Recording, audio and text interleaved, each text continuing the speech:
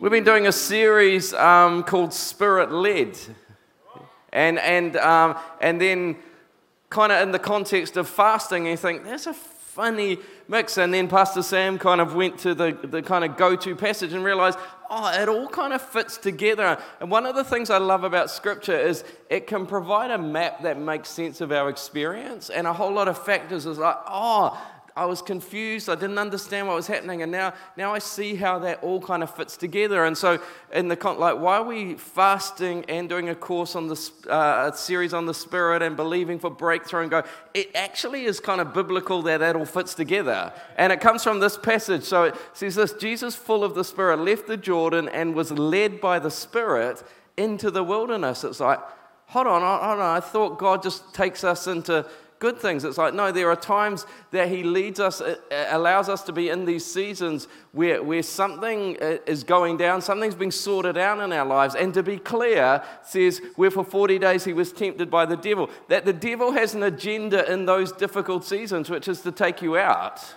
But God allows it because in those seasons, God can establish something that couldn't be established any other time. You make decisions in those places which birth something in your life, which put something deep down in your life which couldn't happen any other time. And it's like, so the Spirit leads us into this place. But then the whole point is, at the end of them, He's hungry. Verse 14, Jesus returned to Galilee in the power of the Spirit. The wilderness was never His destination. The wilderness was His training ground, was His preparation. And the victories He won in a secret place in the wilderness is what set Him up for His public victory and triumph. And so there's this kind of whole biblical thing between wilderness and promised land, wilderness and promised land. God allows us, the Spirit, to lead us into this place where we find a breakthrough that propels us into our destiny, into our promise. And it's like, hold on, that kind of helps me navigate some stuff, why we'd be fasting in this time, because it's like, God, we're believing for things to shift. See, if there's no hope, there's no point fasting. We fast because we believe that this isn't as good as it gets. That we might be here now and God's doing stuff, but the wilderness is not my destination. The promised land is my destination, but God does some stuff in the wilderness. And it's like, I just feel like tonight, there's just some new beginnings for people. God wants to birth some stuff where maybe we've got stuck in a wilderness place. And a few weeks ago, I shared with the church staff a theme around this thing that God's calling us to step out of the grave, remove the grave clothes, and it's a new season. And Pastor Matt said, you should share that with some other people. So I thought, okay, we'll do it now. So I want to unpack this a bit around this idea that God allows us to be in certain seasons, and I'm not sugarcoating them. The devil has an agenda to take you out in that season. The devil is not a nice guy. The devil hates you and your future and your purpose and your freedom and your destiny. But God allows it because if you could triumph over those things, it establishes the very foundations which are going to propel you. I mean, it must annoy the devil so much that everything he throws at you, if you don't surrender to it and come under it, God just uses it to accelerate your development, to prepare you to launch into a greater new season. And I want to say tonight, look, come on, there's some new beginnings for some people. As you step out of that, like Jesus, because that's the other thing. I jumped over it, but verse 2, for 40 days. It's like, there's a set time. In the Bible, 40 is always the time of testing. It's like, yeah, God allows us to go into those seasons, but we're not supposed to live there too long. Some of us have been living in these places too long. We've settled there. We've given up there. We've resigned. We're like, this is as good as get. I'm just going to camp here. No, it's a season of testing to prepare you for your season of promise. And so some of us need to kind of go, hey, it's time to come out of that season. And that's why we're fasting. It's like, God, I refuse to accept that the status quo is as good as it gets. I believe there's a breakthrough coming. I believe there's a door into my destiny and a door into my future. So speaking, that many of you would know this book, The Lion, the Witch, and the Wardrobe from C.S. Lewis, because we've done Christmas productions about it. And, the story of Aslan and Narnia and all that kind of stuff. But there's kind of a broader context to that whole story, which is, it's set in London during the Second World War, when, because of the bombing in London, they sent children out to rural homes. And so these 4 children are sent to live with this old professor. And if you know the story, one day one of the girls walks through this wardrobe and kind of finds her way through some musty old clothes and things, and suddenly steps into this whole other world of Aslan and Narnia and spiritual battles and triumph. And actually in that realm, they're actually kings and queens of another realm. And I think it's a beautiful picture that God is not a God that just leaves us where we are, but God is a God of breakthrough. God is a God of trip. You are one wardrobe away from stepping into your promise. You know, Joseph in the Bible is in a prison for and suffering for 13 years. In one day, one king's dream, he's the prime minister of the known world. You know, David is a shepherd, even ignored by his family. In one moment, suddenly he's anointed king of Israel.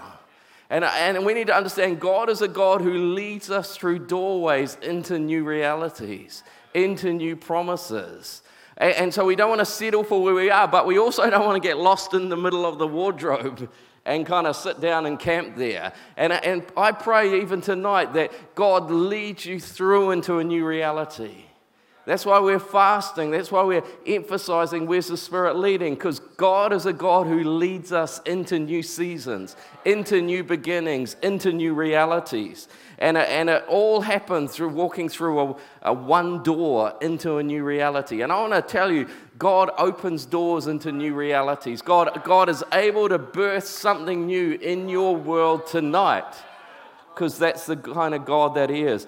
You know, there's a psalm in Scripture that shows when Israel went through this kind of experience, and it just says, when the Lord restored the fortunes of Zion, we were like those who dreamed.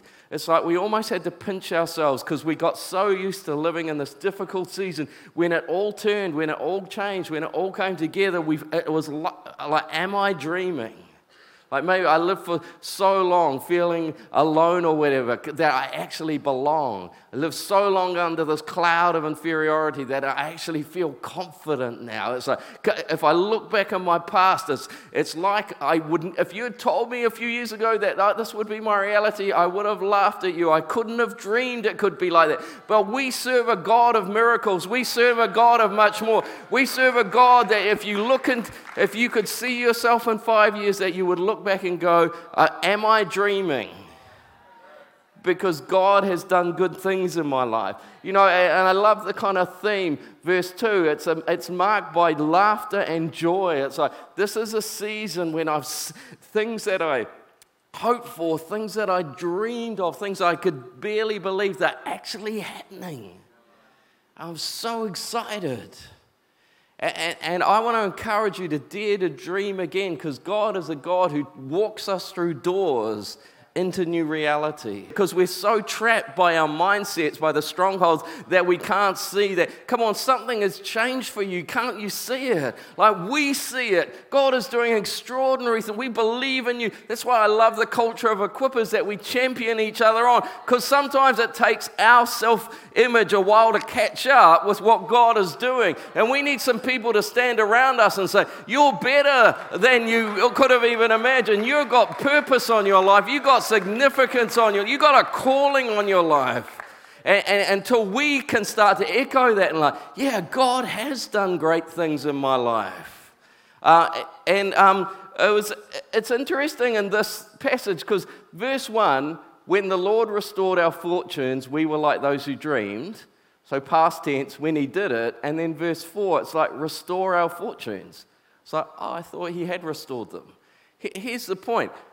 Things happen in cycles, and God does great things, and we step into destiny. But I tell you what, God's always leading us on. So you'll find another point where you need another breakthrough. You reach another point where you need another doorway into a new reality. But here's the difference. When you've seen God do it before, you've got confidence now that He can do it again. God, I've seen you transform my life.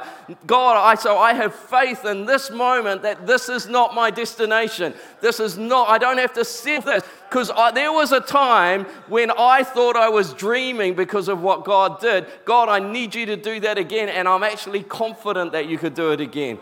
Pastor Matt got some of the staff to share some of the stuff on Tuesday, and my wife was there, and she was sharing some stories of when we lived in the Philippines, and I was like, oh, I'd forgotten about that. But she's like, no, we saw God do things. So time, there was no power, there was no water, little babies, we ran out of water, and I was like, I just got to head out the door with a bucket and go and find some water. But she remembers, like, someone felt sorry for me, gave me some water. She remembers that God came through when she was a mum with a little toddler, and there was literally no water in a very hot city, and God looked after us. She remembered times we ran out of money and had lunch with a plate of rice and a couple of sardines and said, God, thank you for this food. We need you to come through in the next 5 hours before the next meal because we got no money, we got no food, and nobody knows we're in this position. And he did. And it's like when you've seen God restore your fortunes, God, that's why in the Bible so often they say, remember the deeds, remember what God's done, because when you've seen him do it before, you have faith that he can do it again. And it's like, God, restore our fortunes again. I refuse to accept that the hole that I'm currently in is where I'm going to stay. I refuse to make peace with that because I've seen you do it before. I know you can do it again. You're a God of breakthrough. I'm one wardrobe door away from stepping into a new reality. And you can open that. And so verse 5 and 6 to realize these are actually incredible statements of faith. Those who sow with tears. Think about that. A field that's been plowed, there's nothing there. In a natural way, you could look at barrenness, but his view, no, now I look back. I was just sowing stuff for a future harvest, and I'm confident that those who sow with tears will reap with songs with joy. Yeah, there's a season where this is hard and there's not much around, but everything I'm sowing, and I'm confident that one day I'm going to see a harvest. One day I'm going to reap what's happened. There's going to be a change coming, and I love the verse 6, those who go out weeping, carrying seed to sow, will return with songs of joy, carrying sheaves with them. Those are whole bundles of like wheat or something, and this image like, right now, man, there's nothing there, and it's hard, but I am totally confident. I can see in the Spirit myself just almost straining to carry the harvest of good things that God is going to bring my way. He's done it before, he's going to do it again. If I haven't seen it yet, it's on its way. And it's just a great psalm, a similar psalm, Psalm 23, famous psalm. Even though I walk through the darkest valley, following this path of God, it's not all going to be wonderful. Sometimes I am going to walk through some valleys, but there's the point, I'm going to walk through them. I'm going to walk through them and out the other side. I'm not going to get so hurt, so disappointed and surrender and give up and, well, God let me down, he failed. No, I might be in this place, but I'm walking through it, and I'm confident that there's something, I'm confident that he's about to birth something better on the other side of this reality. And even in the midst of it, I'm confident that he's going to look after me. It's like, God, I'm in this space, you're here with me, but this is not my destination. And you're going to walk me through this out the other side. I love because this is his confidence. And said before, this psalm, there's no pleas, P-L-E-A, to God. It's all just statements of confidence. You prepare a table for me. If there's not a table yet, you're preparing it.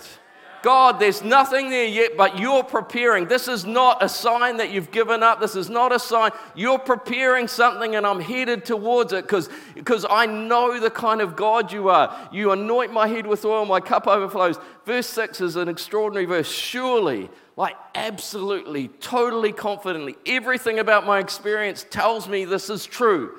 Your goodness and love will follow me. In Hebrew, that's a word like an army is pursuing someone to hunt them down, to kill them. And it's like, yeah, there's this force that's hunting me down. It's called God's love and mercy. If it's not there yet, they're on their way. They're an unstoppable force. They're going to get to me one day. Some of us are like, oh, this generational curse just pursues me. Everywhere I go, things fail, relationships fail, businesses fail. No, we need a transformation. No, the thing that's hunting you down is called God's love and mercy. The thing you can't get away from is God's love and mercy. I might be in a hole right now, but God's love and mercy is hunting me down. I might be struggling with something right now, but God's love and mercy is hunting me down, and it's going to catch up to me one day because I can't get away from those things. Because He's with me.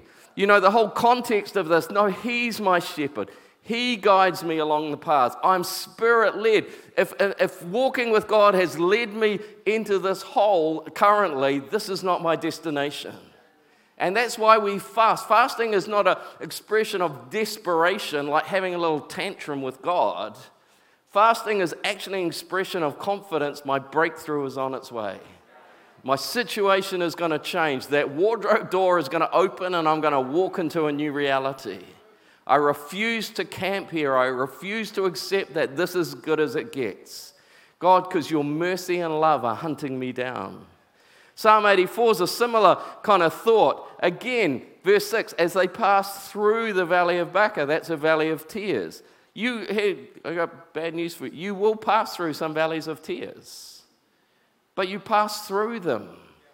You don't let bitterness get in your spirit. You don't let hurt get in your spirit. You don't let disappointment get in your spirit. You pass through the valley of tears. And in fact, they make it a place of springs. It's like in this difficult place, I wrestled with something and I found a source of life-giving water in that place, the most unexpected place. Something happened. That's what the wilderness is, in that place of barrenness and dryness. You dig a well to some source of life-giving water that you never knew was there before.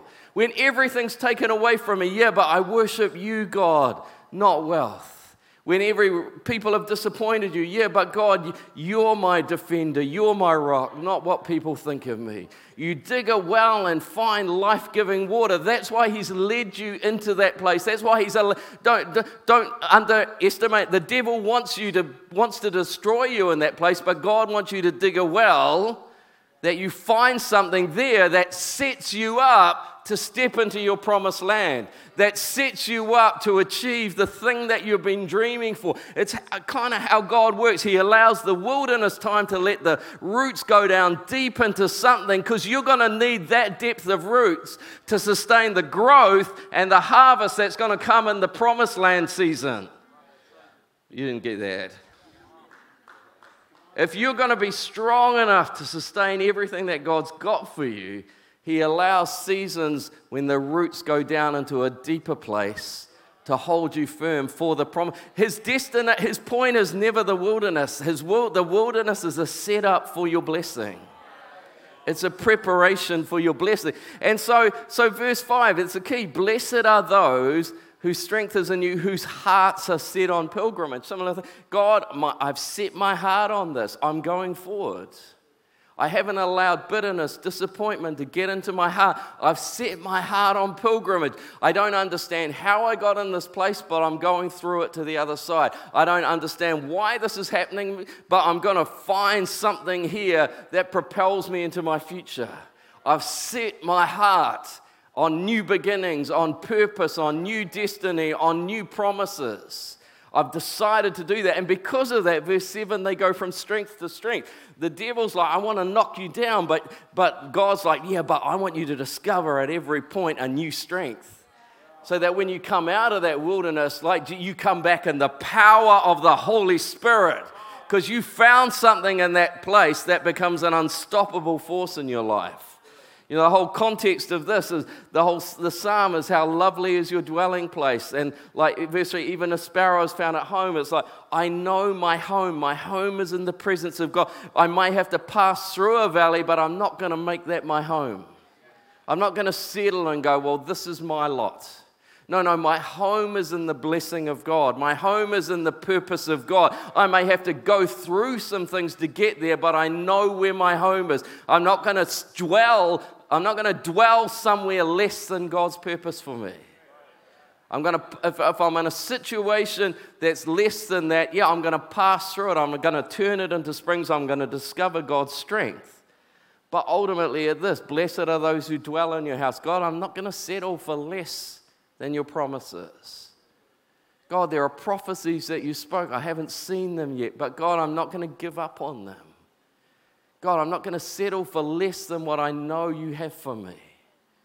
I'm going to allow you to birth new dreams, new hopes, new realities in my life. The Bible plays off this thing, wilderness, promised land. Wilderness is the place of testing that sets you up to then occupy the promised land. Some writers in spirituality have kind of widened that out and picked up the kind of the metaphor, the image of the whole kind of 4 seasons thing. That our life, we actually go through different seasons of God. There's kind of springtime at the top where everything's new and fresh life and it's all vibrant and it's wonderful. And then transition into summer where there's actually the full harvest and production, but maybe sometimes some hard work. And then autumn when you're kind of sending out the seeds and stuff, but there's also the burden of the season starts to show in the toxins, and there's kind of a wilting and a preparation for a season of winter. And then winter season is like everything's stripped away. Everything's back to basics.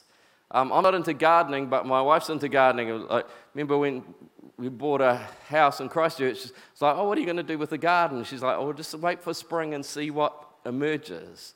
And it's like, yeah, winter is like anything you try, nothing works. Everything dies. Anyone, I won't ask you to wave their hand, but that's called the wilderness season. That's called the winter. God allows those seasons in our lives where everything's stripped back. But the purpose is not to live in winter. The purpose is to let the roots go down and strengthen things that sets you up for the next springtime when everything starts springing up again. And like in winter, nothing that you try works. Everything dies. But in spring, it's like I can't even keep up with the stuff that's springing up. It's just, I don't even have to try. There's plants growing everywhere. And I was thinking, talking about this, in our 20s, we were kind of really passionate about mission and went overseas and did stuff. And then there was a point, God called us back to New Zealand. And I was like, and it's like something died. And I was like, I don't understand, God. That was you. And I tried some different things and nothing worked. And people would prophesy over me like, one day you're going to go to all these nations, and I'd just cry. It's impossible. Nothing happens. And then suddenly now it's like, there's too much happening. My wife sat me down a couple of weeks ago and going, we're not going to do this next year. You're way too much. And it's like, that's what spring looks like. Suddenly there's stuff springing up everywhere. And part of the wisdom of spring is you actually thin out crops so that, like carrots and stuff, so that some can produce a full harvest. But here's my point. There's a whole different spirituality for different seasons. There's a whole way of operating, a whole way of living, a whole faith, to kind of, it stopped. I don't know what happened there. I'll try one. To this kind of a sense of the same life, but different seasons. And it's like I need to adjust to these seasons. I like this picture because it's cyclical. And do you know what I've observed over a long period of time? I reckon the hardest transition to navigate psychologically and spiritually is the season from winter to spring. And the reason is this: in winter you learn just to batten down the hatches, hunker down, not get your expectations up, not try anything because it's not going to work, not to hope for too much. And it's hard to get a shift into a season of spiritual springtime when it's almost like everything starts springing up.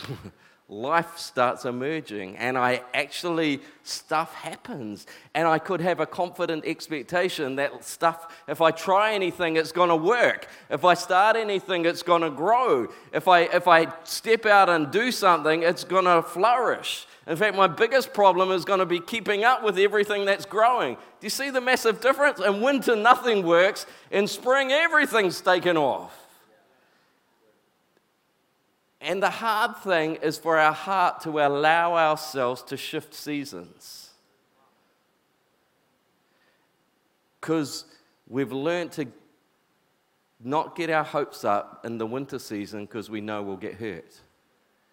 And it's hard to shift and expect I'm going to see God's breakthrough. I'm going to see success. stuff I try is going to work. My biggest problem is going to be choosing which things I run with because there's going to be so much happening. I'm not going to be able to keep up. I believe that there's some people here tonight, God's inviting you to allow Him to lead you into some new beginnings. But it can be quite a bit scary to step out and go, I think the season's changed. Because I changed my expectations. And if it's not changed, I'm going to get hurt again. But if the season has changed, I'm going to have to rethink how I do this whole thing. There's a couple of passages, couple of images that I think are helpful in managing this transition. God wants to birth something new, but we have to know how to cooperate with the new season. So this is an famous image from Daniel when the king Nebuchadnezzar, these three guys, Shadrach, Meshach, and Abednego, were thrown into the fire. And God tested them. They're like, well, God's able to deliver us, but even if He doesn't, we'll only worship Him.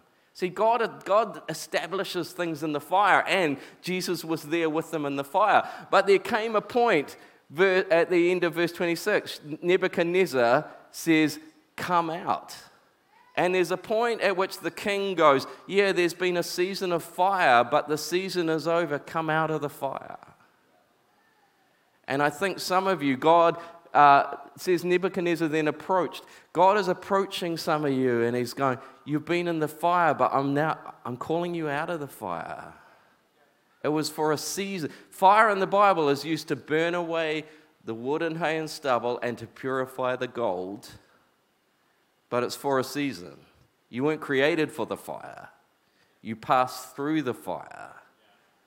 And some of us, God's saying, come out. It's time to come out of the fire. You've been in a season of fire where I was burning, I was refining, I was burning away the extra. But now it's time to come out of the fire. And the beautiful thing that's famous about this passage, fourth line from the bottom, they saw the fire had not harmed their bodies, nor was a hair of their head singed. Their robes were not scorched, and there was no smell of fire on them. You see, we'll all go through seasons of fire. And some people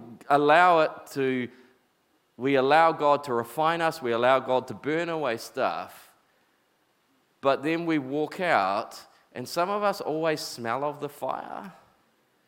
Kind of attitudes, just a cynicism, a bit of something that we smell of the fire. It's like, no, you don't want to carry the smell of the fire into your new season. What you want is for people to look at you, and when they hear what you've been through, they're like, oh my goodness, you'd never know. Because there's no smell of the fire.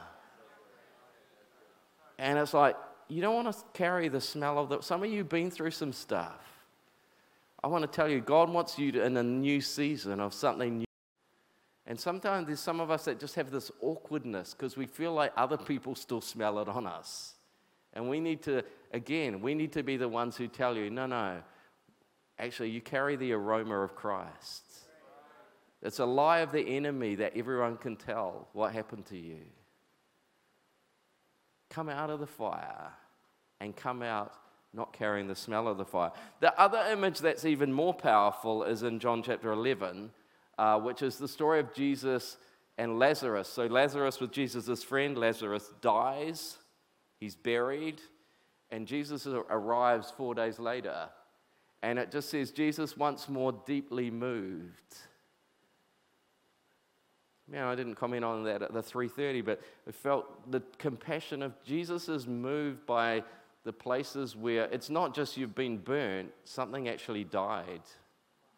Jesus just doesn't approach you in the fire. He approaches the part of you that's in a tomb and died. That childhood naivety, that purity, that dream, that positivity, that openness that just died somewhere. Jesus walks with great compassion to the place that you're not just burning, you actually died. And he's like, verse 39, take away the stone. And the sister's like, but Lord, by this time there's a bad odor. It's like, no, we don't want to expose that. We want to cover it because there's a part of me that just, it smells bad in there. So much hurt, so much disappointment, so many bad decisions. God, you don't want to expose that. But he doesn't expose it to shame you. He exposes it to restore you. I want to tell you, for some people, there's a moment of new beginnings right now. For some people, it's not just you're in the fire struggling, you're in the tomb and something died. You know, and the translations are a bit funny with this. You know, the old King James, Lord, by this time he stinketh. Another one, there is a stench, for he has been dead 4 days. Another one, the smell will be terrible. It's like, no, I don't want people to know about that. But I want to tell you, it's okay. Because Jesus is there. Jesus rolls away the stone in front of tombs. And there's freedom. And then he just says this, down in verse 43. Jesus called in a loud voice, Lazarus, come out. Now it's one thing, it's already supernatural for a king to be looking at some people standing in a fire, saying, come out. It's next level to be standing in front of a tomb and say, walk out of that place. You didn't just think you were burned, you thought it was dead. You thought it was all over. But in his compassion, Jesus calls us out of places of death, places of dreams that died, places of where relationships died, trust died, hope died, destiny died, future died, purpose died. And he walks and he approaches you and he just calls you by name and he says, come out of that place. Walk out of there. Because I'm the God who brings springtime. I'm the God who brings new life. And you're not trapped by your past season. You're not trapped by your past. You're not limited by your experience. Because I can walk you through a door into a new world. I can change the season overnight. And when yesterday nothing I worked tried, today life is springing up all around me. Today there's new beginnings all around me. Man, I love that we're in the business of hope and new life.